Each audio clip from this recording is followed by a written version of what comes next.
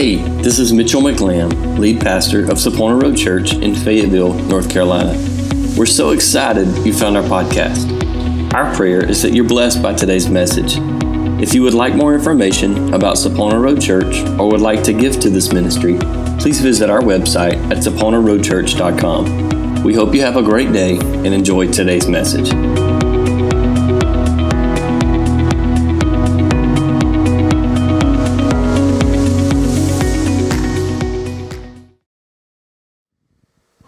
So this morning, the title of my message, I don't want to give it away too soon, but the title of my message is The Comeback. And I had to blur that picture out a little bit so I don't get any copyright strikes from YouTube. But that comes from one of my favorite movies. Because we all love a good comeback story, right?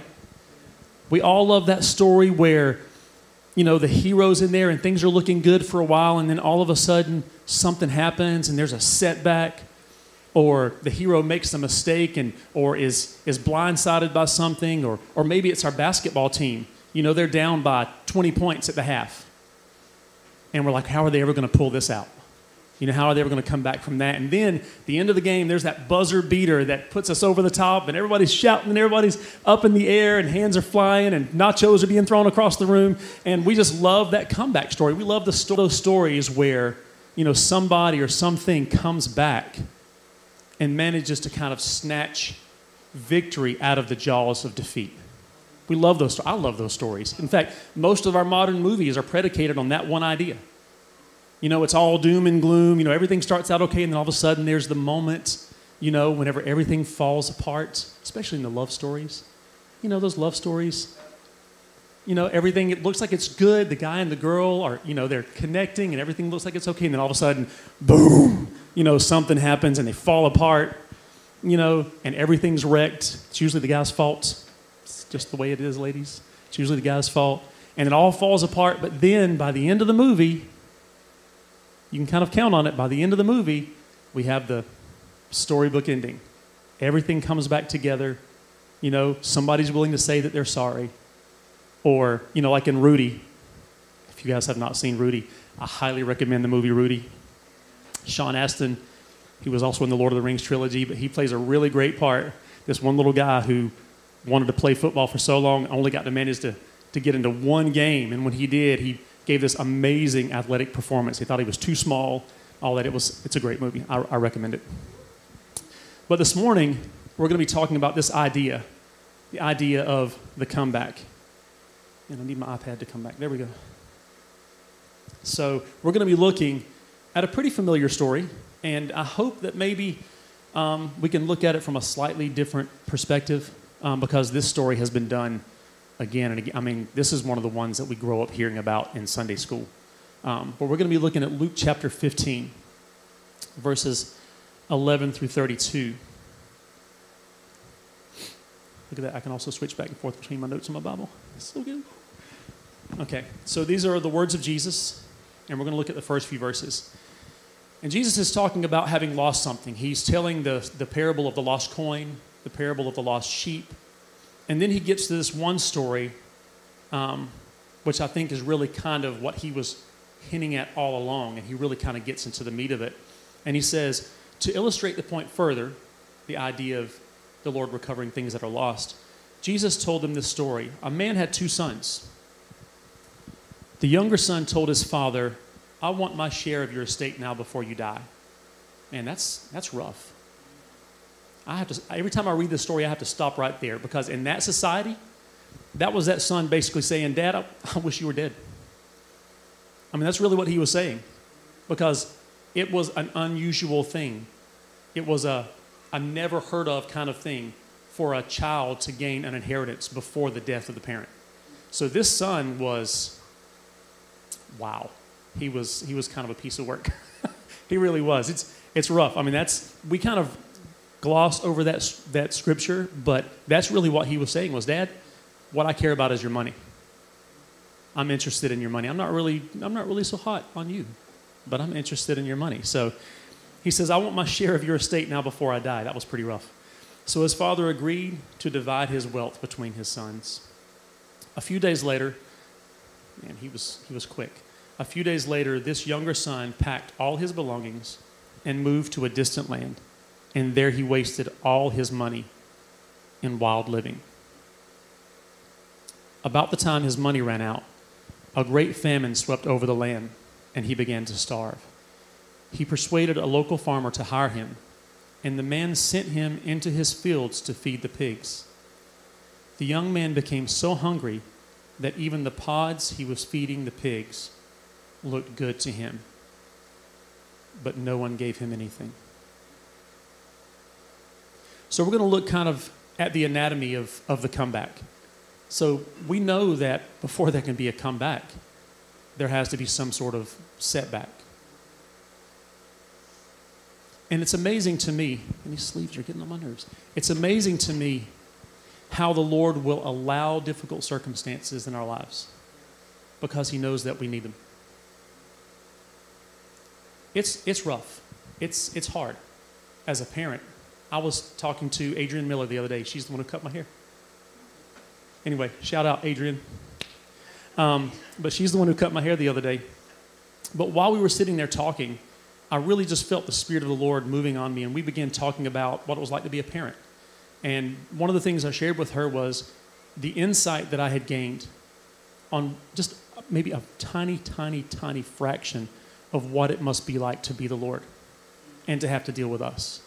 And I told her how I had gained new perspective on my relationship with the Lord by having become a parent.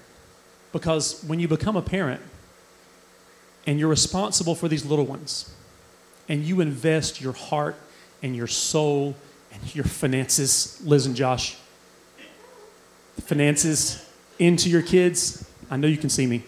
You invest your finances into your children and you just pour everything you've got into those kids. And then one day they get a little older and maybe they don't need mom and dad so much. Or maybe they say something that hurts your feelings. You know, maybe they learned that from dad. But maybe they say something that hurts your feelings, or they act like maybe you're not terribly important to them. And as I have gotten older, and I have parented children of older ages, I have gained a much better perspective on what it must like, very small fraction. I can't even imagine what it's like to deal with 7.5 billion people. Can you imagine? Whoo, Lord. But I've gained a better perspective, I think, of what it must be like for him to deal with us. Because we neglect him so often. I mean, think about it. As we've been reading through this scripture as a church, hope everybody's still on the Bible plan. I got to tell you, I'm a little behind. Maybe not a little behind, but I'm behind. But I'm still reading. I'm still in there. I'm pushing forward. But the one thing that struck me about so much of this scripture was the faithfulness of God. I mean, just his crazy, will not deny his faithfulness for anything, and the unfaithfulness of the people. And how quick they were to turn whenever something didn't go their way. Not enough water? Oh, it's time to stone Moses. Not enough food? Let's complain. And then the Lord sends us so many quail that we stuff ourselves, and then get sick from stuffing ourselves. Or let's complain and, Moses has to strike a rock instead of speaking to it, and he doesn't even get to go into the land. That was pretty rough. But I've gained a little more perspective, I think. So whenever I read this in this story and I see just how callous the son is and just how much he doesn't realize at all what it is that he's doing in the moment. I mean, he's clueless. All he knows is what he wants. That's it. He knows, he sees those dollar signs, and he wants dad's money. Dad has worked hard for his money. And he's put it away, and he's invested it, and he's husbanded his sheep and raised those cattle, because that's how you had money back then, in case you didn't know. I mean, gold and silver was around, but, if you were rich, you had lots of animals. But his dad has worked hard and has created a living for his family. And this son, completely clueless, completely oblivious to what his father has poured into, his father has sacrificed and given, and how faithful his father's been to him, he says something that is probably the worst possible thing you can say to a parent. And he says, I want your money, Dad. And to be honest, it'd be okay if you were dead, because that's kind of what this money is predicated upon. So this guy takes money from his dad, and he does what so many young people do. He goes off and he starts living the way that he wants to. Starts doing what he wants, because he has no clue. He doesn't. He's selfish. He's like most young people. I know I was. I can't speak to you guys at all. I don't know your experience. I was selfish. I didn't realize how selfish I was until I got married. You become responsible for other people, you immediately begin to see just how self-centered that you are. And this kid, he was in pretty bad shape. And he goes out and things are good for a while. I mean, things are good. Like he's like, man, this is the life. This is wonderful. Look at all this money I've got. He goes out and starts doing all the things that he thinks he wants to do. Living his life the way that he wants to. He thinks he's reached it. He's like, this is it. I've got all this money. I've got all these friends. Because I've got all this money, I can do whatever I want to. But then something changes. And the money starts to run out. And he doesn't know anything about handling money. All he knows is he just wants money. He doesn't know anything about it. So he doesn't steward his money. He just goes out and spends it like it grows on a tree. Whew, our government could take a lesson from this story right here. So he finds himself in a pig pen. All the money's gone. And he's sitting there in a pig pen wondering, what happened? How did I get here? Just a little while ago, I had my entire inheritance. I was rich. I was wealthy. How did I get here? And he starts thinking about it, and apparently it took him a while to think about it. He was still on the run. That's the first part of this anatomy of the comeback, is the run, the moving away from what it is that we should be doing, or who it is that we should be, or what it is that the Lord has called us to do. Maybe we're running from friends and family. Maybe we're running from responsibility. Maybe we're running from our own fear. I can testify to that.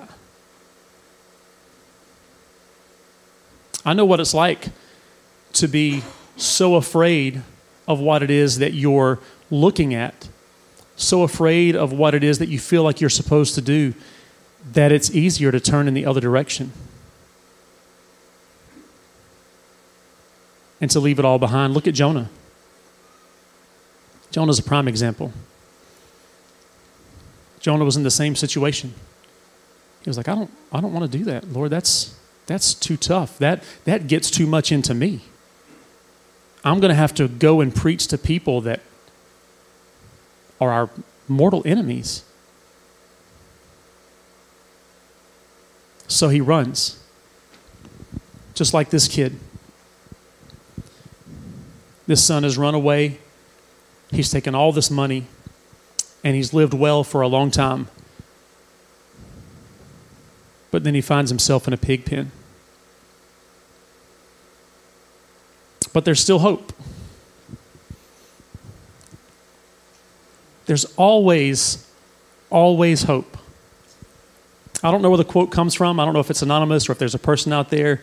YouTube, I'm sure you can hit me up in the comment section. Somebody knows. But there's this quote that goes, while there's breath, there's hope. While you have breath, there's hope. While there's life, there's hope. And this kid still had hope. He was having to work through it, though. He was having to get there. It was taking him a while because he thought everything was great. But then all of a sudden, bad circumstances. He's like, what are these? I've always lived at home and everything's always been really good. What are these circumstances? How did this happen? Not realizing that he was the cause of his own misery. But then we get to the revelation. Something happens. Something finally clicks. The father, as anguished as he was to let his son go, the father let his son go and learn it the hard way because he knew that was the only way the son was going to learn it. And now the son, sitting in this pig pen, is starting to turn this over in his mind. And he's rolling back the time, and he's going, where did this all, at what point did this all fall apart? And he begins to realize, well, it fell apart back here whenever I was being selfish and I was telling my daddy I wanted all his money. And he begins to figure out, and it takes him a while. The Bible doesn't tell us how long it takes him, but apparently it was a while.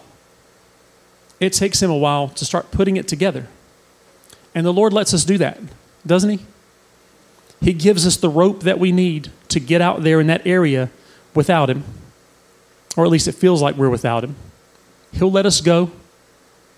He's still there on the other end. You know, he's still there on the other end. He's given us the rope that we need. He knows what it is that we need. He's allowing us to go out there and walk through those difficult circumstances. He's allowing us to go out there and feel that anguish and that heartbreak that we've actually brought to ourselves, because he knows it's going to bring us to the revelation. The realization. Sorry, I've got too many words in my head this morning. He knows eventually, if he allows us to go, and he keeps working on our hearts and our minds, that one day it's going to click. That one day we're going to get it. It might take us 2 days. It might take us 2 months. It might take us 2 years. It may take us 20 years. But the Lord is still working. He's still moving. Even in those moments of our unfaithfulness, the Lord is still faithful. So this kid finally comes to the realization. And in verse 17 it says, when he finally came to his senses, he said to himself, at home, even the hired servants have food enough to spare, and here I am dying of hunger. And then he develops a plan.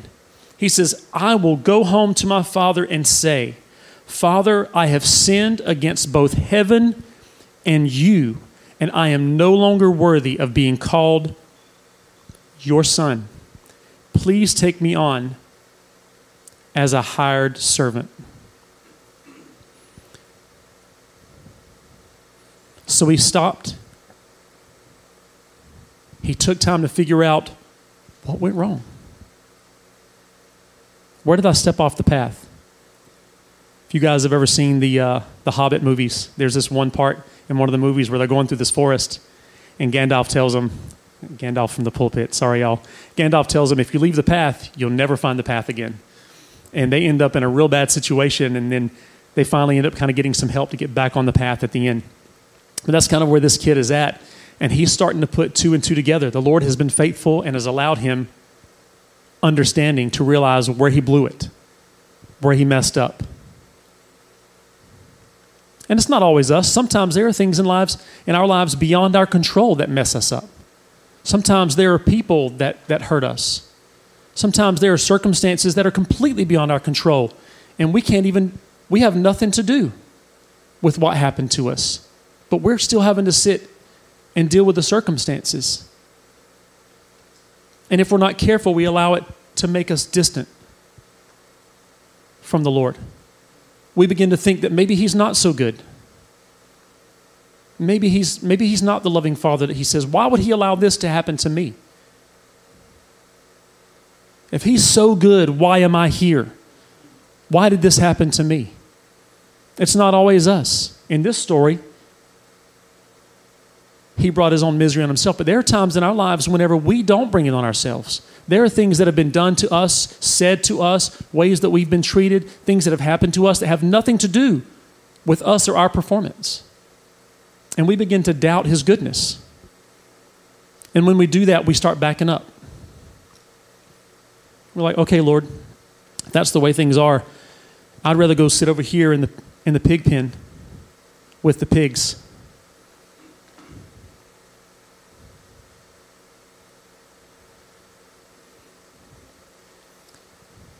But the son comes to the realization, things are better at my father's. Things are better at Dad's house. And he formulates a plan. He said, I'm going to go back and I'm just going to be a servant. I'm going to go back and I'm going to lay it all out. I'm going to drop the pride. And I'm going to say, I don't even deserve to be your son anymore. Just take me back and let me work for you. And with that plan and that realization, he heads off and he begins the return. So it says in verse 20 of Luke chapter 15, so he returned home to his father, and while he was still a long way off,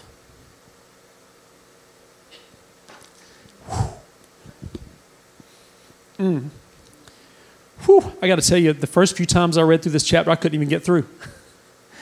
I'm in the middle of Chopsticks in Lillington trying to eat lunch, and tears are pouring everywhere. I had to have looked ridiculous to those people in that restaurant, reading about the faithfulness and the goodness of our Father. Tears, snot. One of the girls came over to me. She's like, Tommy, you okay? Because they know me pretty well there. I eat there all the time. I said, Tommy, are you okay? Yeah, I'm great. I'm okay.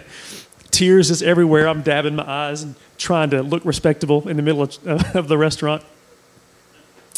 It says, so he returned home to his father, and while he was still a long way off,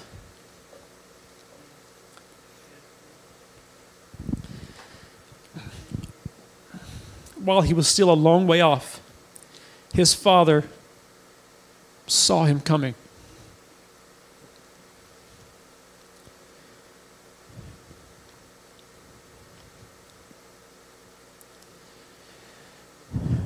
The father never stopped looking, never stopped holding out hope. We don't know how long this was. It could have been years. We have no idea. But the father never stopped looking. He never stopped hoping. He would walk out of his house and look, is my son coming home today?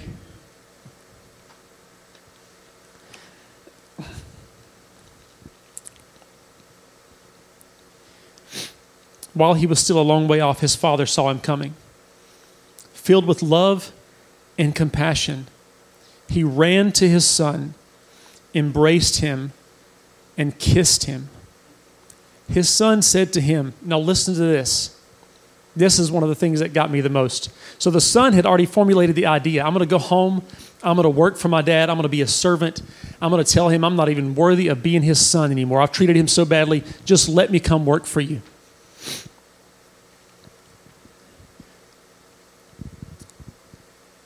So his son said to him, and this is verse 21. His son said to him, Father, I have sinned against both heaven and you, and I am no longer worthy of being called your son. And the father doesn't even let him get the rest of it out.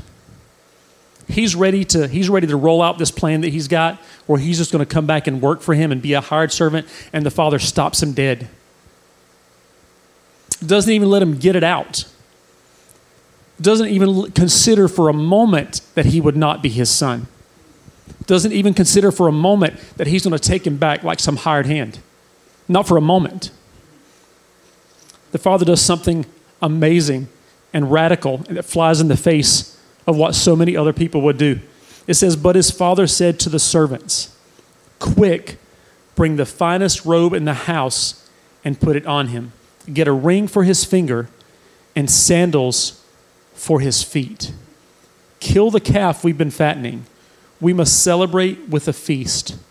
For this son of mine was dead and has now returned to life. He was lost, but now he is found. It says, and so the party began.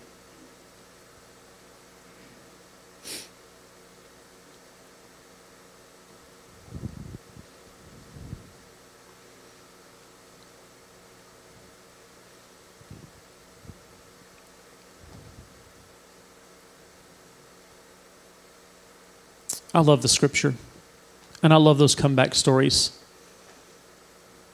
I love the ones where even when we've blown it ourselves, the Lord allows us to return. One of my favorite ones is the 3 Hebrew children. I love that story. That's an amazing comeback story. That's a miraculous comeback story. But even this story, even though the son was at fault, even though it was his pride and his self-centeredness that drove him into this, the Lord, the Father, was still willing to allow him to return. The Father wasn't just allowing him to return. The Father was anxiously awaiting his return.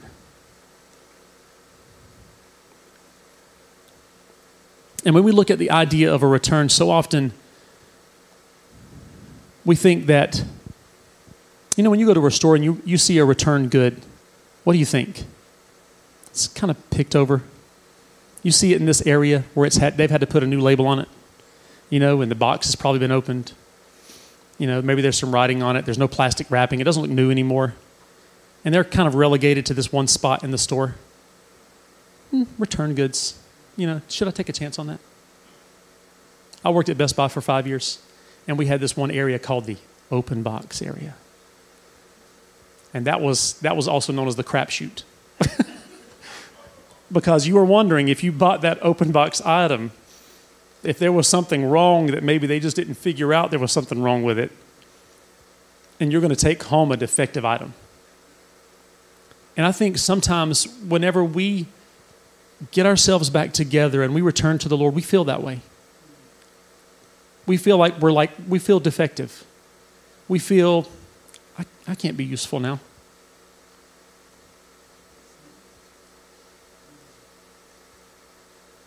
I blew it. How can the Lord use me now? You know what? And not only did I blow it, everybody saw me blow it. Everybody. Everybody in the church, my brothers and sisters, might have been on TV. Everybody saw me blow it. How can I be useful again? But the Lord doesn't put the label of damaged goods on us when we return. We're not damaged goods.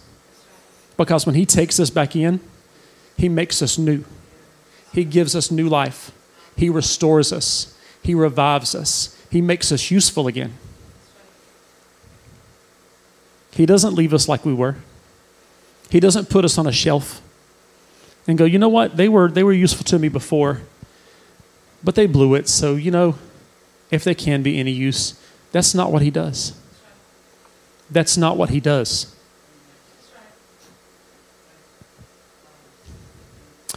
For those of you sitting at home,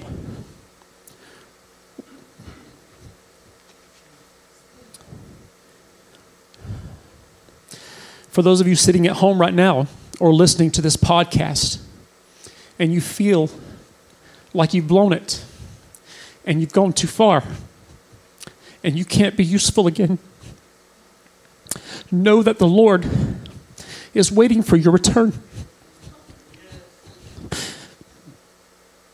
Know that he's anxiously awaiting for you to come back and to give yourself to him again, because he wants to take you and he wants to renew you and he wants to restore you. He wants to revive you. He wants to make you useful again.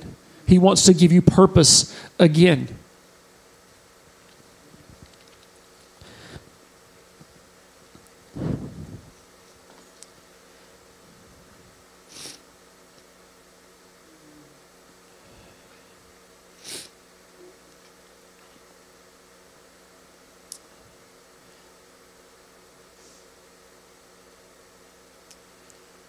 There's a scripture in Proverbs, and I don't think I gave it to Donna this morning, and if I didn't, I apologize, but it's Proverbs 24, verse 16, and in the New Living Translation. It reads a little bit different than the King James. Honestly, I really like the King James a little bit more, but it's a little wordy. But in the New Living Translation, it says, "The godly may trip 7 times, but they will get up again. But one disaster is enough to overthrow the wicked." The Lord's calling us back. And you know what he's saying? He's saying, don't stay down. Don't sit back. Don't sit back where you are right now and feel like you're useless. Don't sit back feeling like you've gone too far.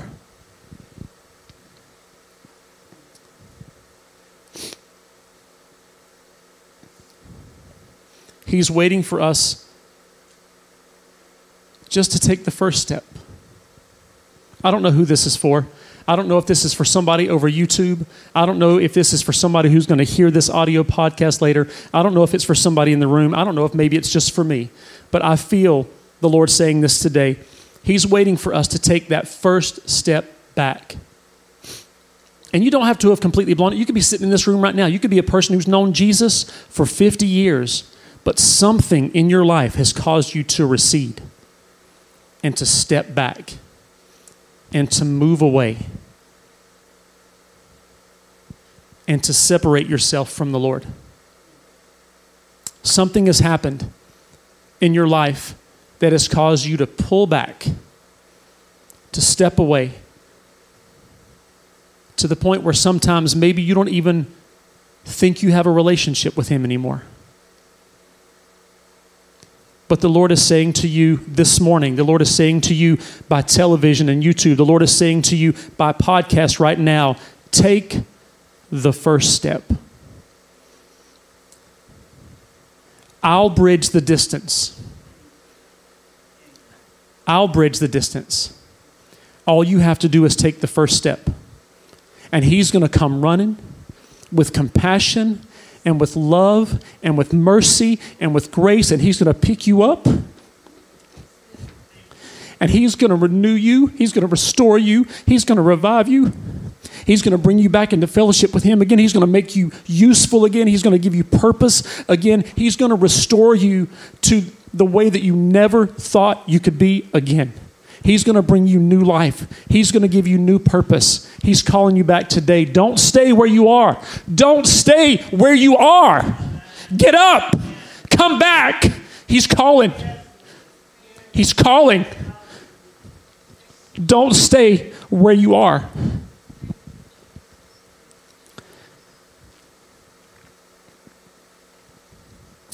Don't stay where you are.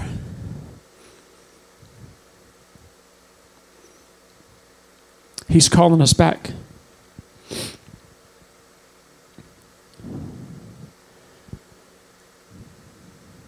I can relate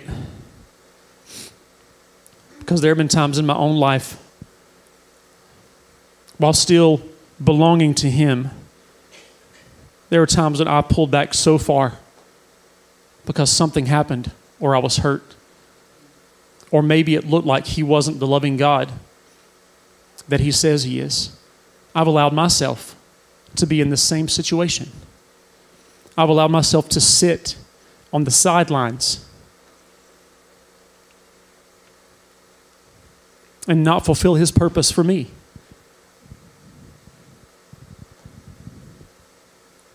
Because I thought I was too broken. I thought I was useless. I thought I had said too much. I had gone too far. I had neglected Him too much. That He could never use me again.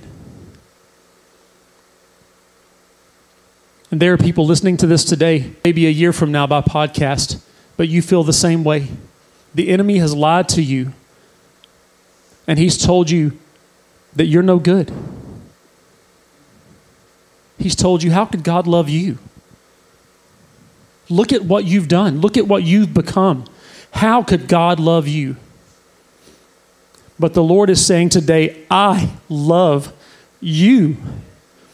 I died for you, and I'm calling you back to myself. You are mine. I gave everything I have to bring you back to myself. All you've got to do is take the first step. That's all He wants from us this morning, is that first step. All He wants us to do is realize where we are. Purpose to return to Him.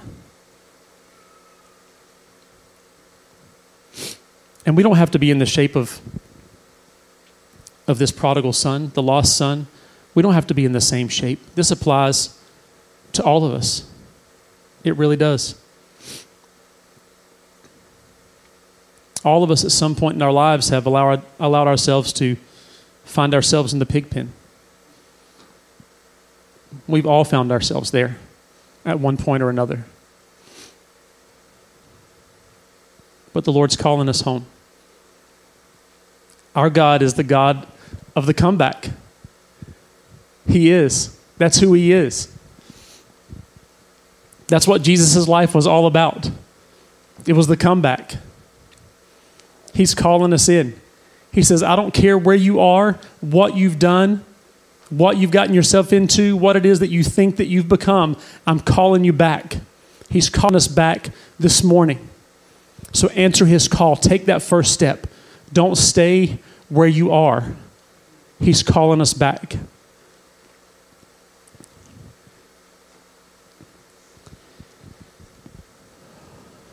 Father, we worship you this morning.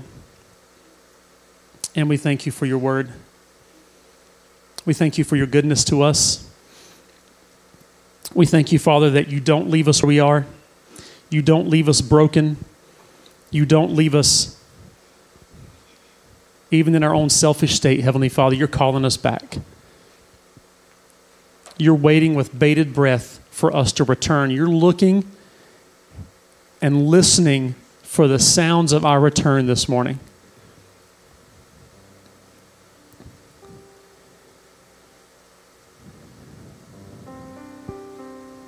Now, Father, let your word go out. Father, you know what you've sent it for. Don't let your word return void. But let your word reach every person for whom it's intended. Whether it's here in the house today, whether it's by YouTube 10 years from now, whether it's an audio podcast that somebody hears while they're going down the road, Heavenly Father, Lord, help us to stop right where we're at and return to you.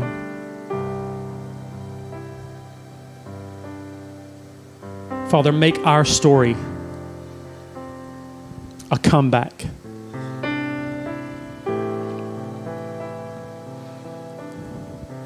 Father, when we're sitting in heaven in your kingdom with you, we get to tell one another the stories of our comeback. You know, I was in this situation, but man, the Lord was really faithful and he brought me back. We get to hear all those stories of victory, all those stories of comeback when we're sitting together in his kingdom. So, Father, today, I've shared your word the way that I feel like you would have had me to. So, Father, I pray you would take it and use it. Lord, we're here today, your people.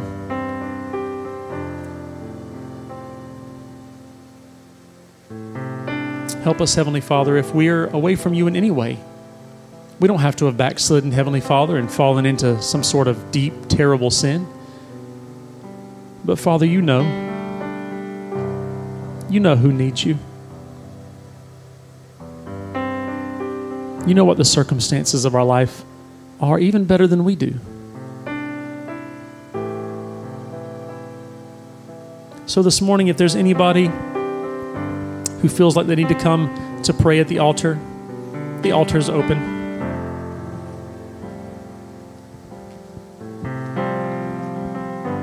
There's something in your life that maybe you feel like somehow you've allowed some distance between yourself and the Lord. And you want to close the gap.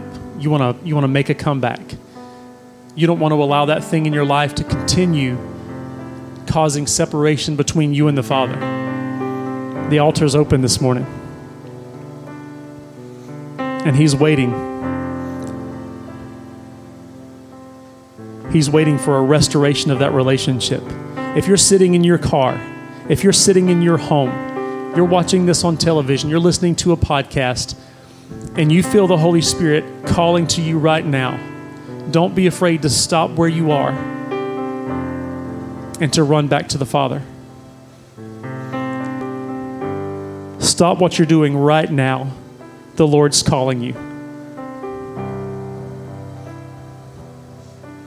He's there right now, ready to restore and to heal and to renew and to give new life. He's ready to take those dry bones and make them live again.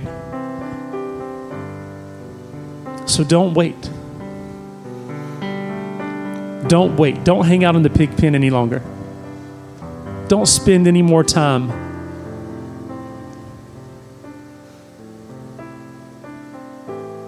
Don't spend any more time apart from the Father.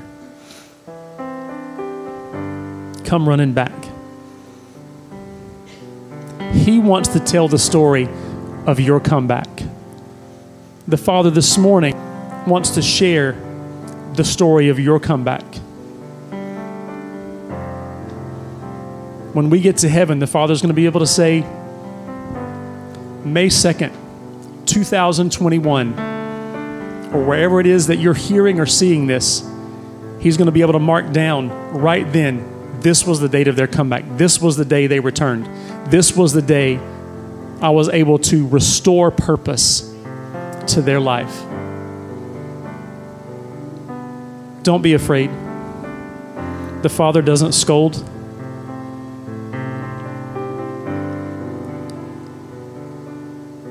He's sitting with love and compassion, ready to receive you back.